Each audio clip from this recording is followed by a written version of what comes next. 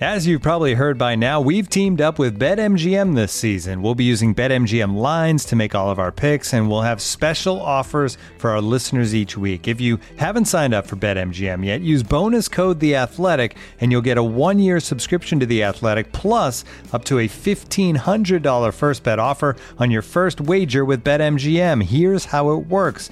Download the BetMGM app and sign up using bonus code The Athletic.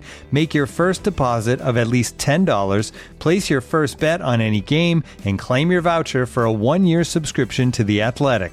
See BetMGM.com for terms. U.S. promotional offers not available in D.C., Mississippi, New York, Nevada, Ontario, or Puerto Rico. Gambling problem? Call 1-800-GAMBLER. Available in the U.S. Call 877-8-HOPE-NY or text HOPE-NY 467-369 in New York. Call 1-800-NEXT-STEP in Arizona. 1-800-327-5050 in Massachusetts. 1-800-BETS-OFF in Iowa. 1-800-270-7117 for confidential help in Michigan. 1-800-981-0023 in Puerto Rico. First bet offer for new customers only in partnership with Kansas Crossing Casino and Hotel.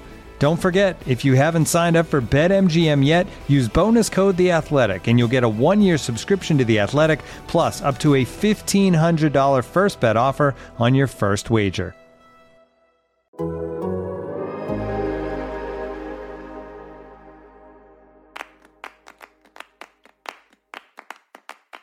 The World Cup draw is set, and there's a lot to talk about. The United States will face Iran, England, and one of Scotland, Wales, or Ukraine in the group stage of the World Cup.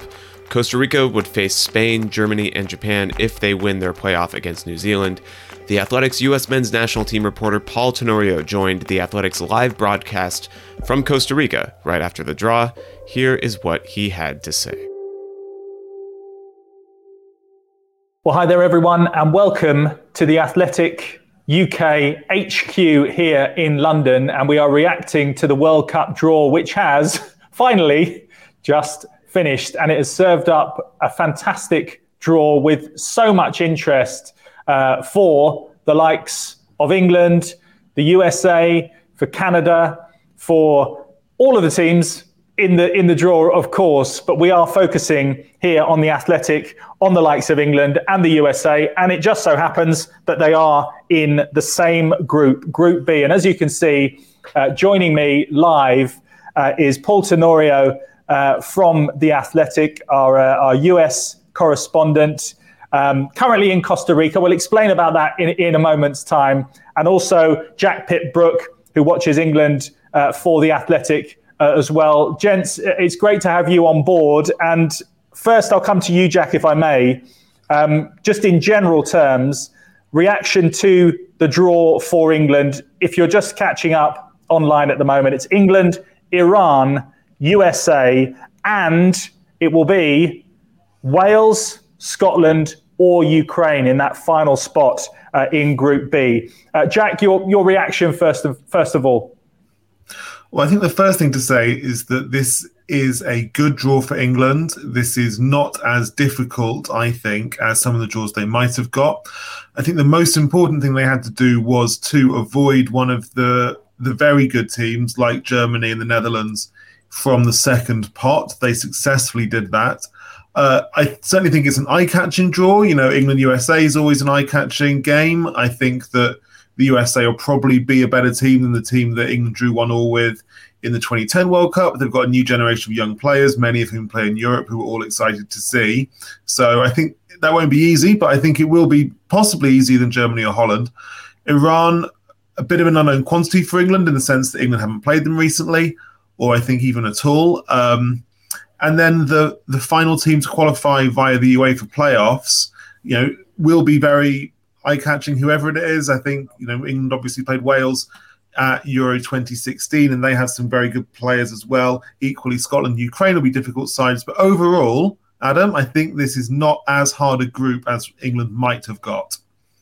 Well, let's throw that straight to Paul. From the US side of things, how do you view the prospect of England, Iran, and obviously we have that unknown in that final spot in Group B. But first and foremost, coming up against England, memories of 2010, maybe even memories way back of 1950 as well. Who knows? Well, yeah, certainly I would agree with what Jack said as far as England's perspective. I mean, the U.S. is a growing team. They are the youngest team by average age to have qualified for this World Cup by 2 years. And so while they have plenty of talent, much of it is still unproven, certainly on a stage this big. There will be very few players on this roster who have played in a World Cup tournament. Even Christian Pulisic, because the U.S. missed out on the World Cup 4 years ago, this will be his first chance on such a grand stage. So I agree that it's a good draw when I look at the rest of the group. And I think of the pot one teams, England and the U.S. familiarity with those players, probably they feel better about that than facing France or Brazil. But it's a draw with a lot of political connotations as well for the U.S. And sorry if my Wi-Fi shaky. As you mentioned earlier, I'm in Costa Rica doing my best here from Central America. No, absolutely. No, it is spot on at the moment. I wanted to ask you another question on that. I mean, in terms of the memories of 2010, obviously it was interesting watching on social media that Rob Green, when USA and England were pitted up against each other, I think he just posted a set of eyes going, he remembers that well. I mean, how fond are the memories of that game? And it was Clint Dempsey who equalised, wasn't it, after Steven Gerrard had put England ahead? I have a feeling, first of all, that Rob Green's agent's going to be busy in the next few months, fielding calls from the likes of us, by the way. Yeah.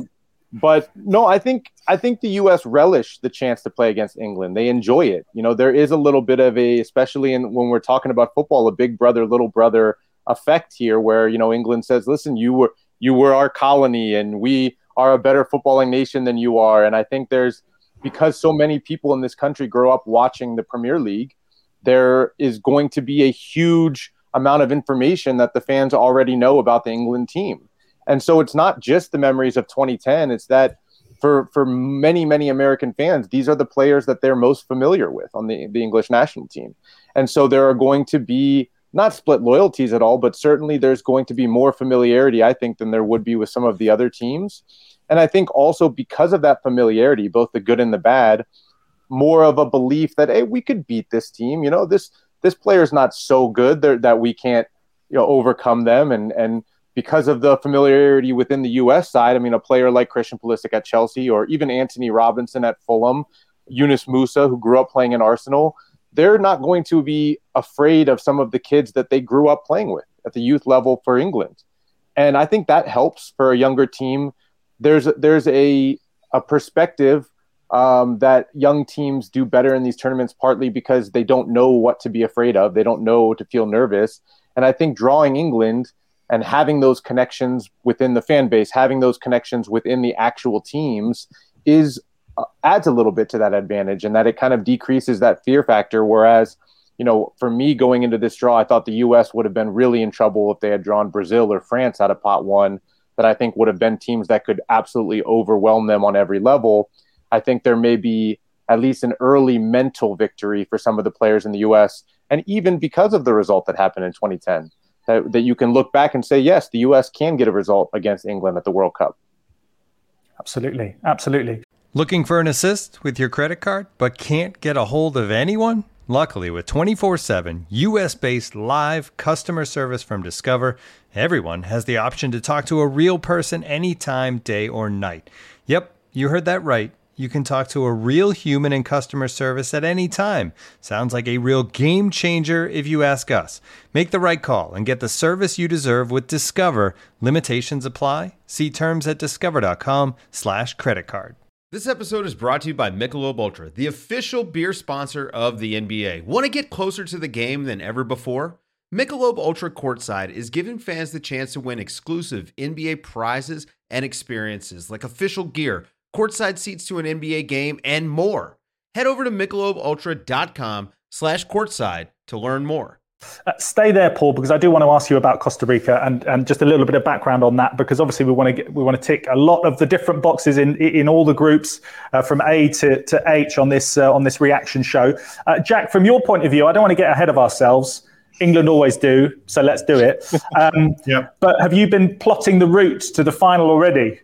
Have you been seeing what's what? Honestly, Adam, I have been taking a look. Okay. So the good news is that if England win Group B, they would face the runners-up from Group A. Group A is the group in which Qatar are the seeds. So it's not an especially strong group. So we're looking Netherlands or yeah. Senegal, yeah.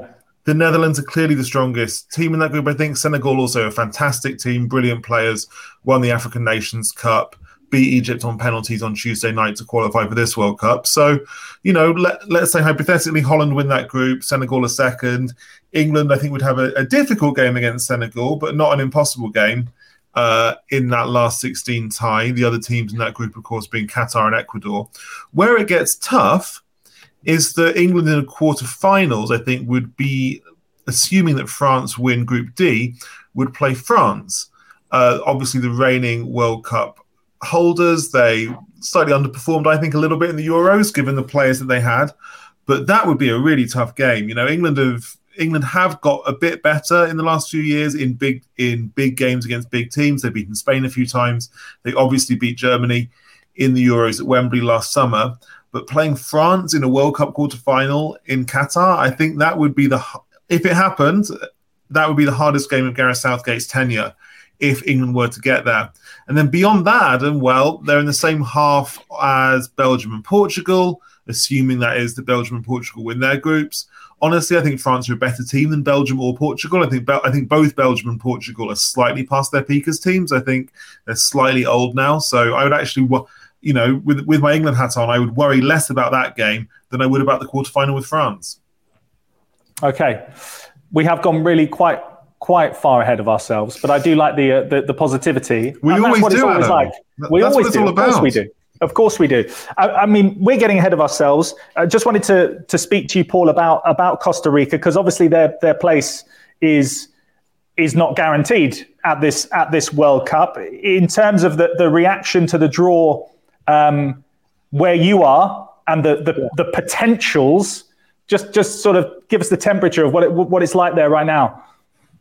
Well, there was a moment of pause, I think, as the group started to shake out and they were looking around and saying, oh, I think we're going to end up with Spain and Germany.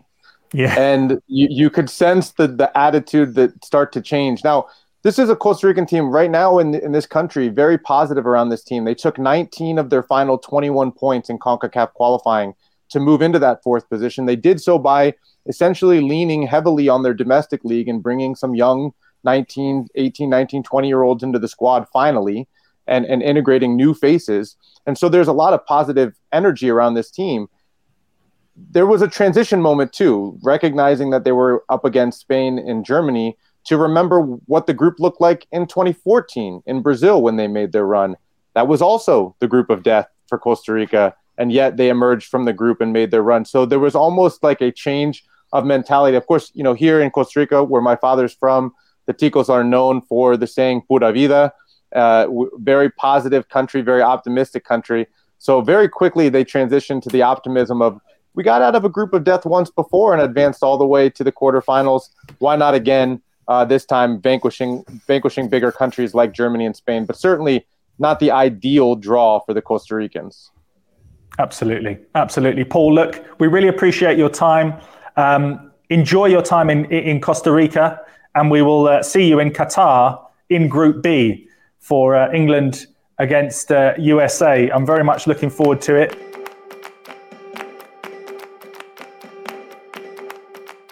You can read more World Cup draw coverage from Paul Tenorio and Sam Stejskal on the United States, Joshua Cloak on Canada, Felipe Cardenas on Mexico, and all of our great reporters in the U.S. and abroad on The Athletic. You can subscribe to The Athletic for $1 a month for 6 months by going to theathletic.com/soccer every day. We'll be back later with our usual weekend preview. Talk to you soon. The World Cup is almost here.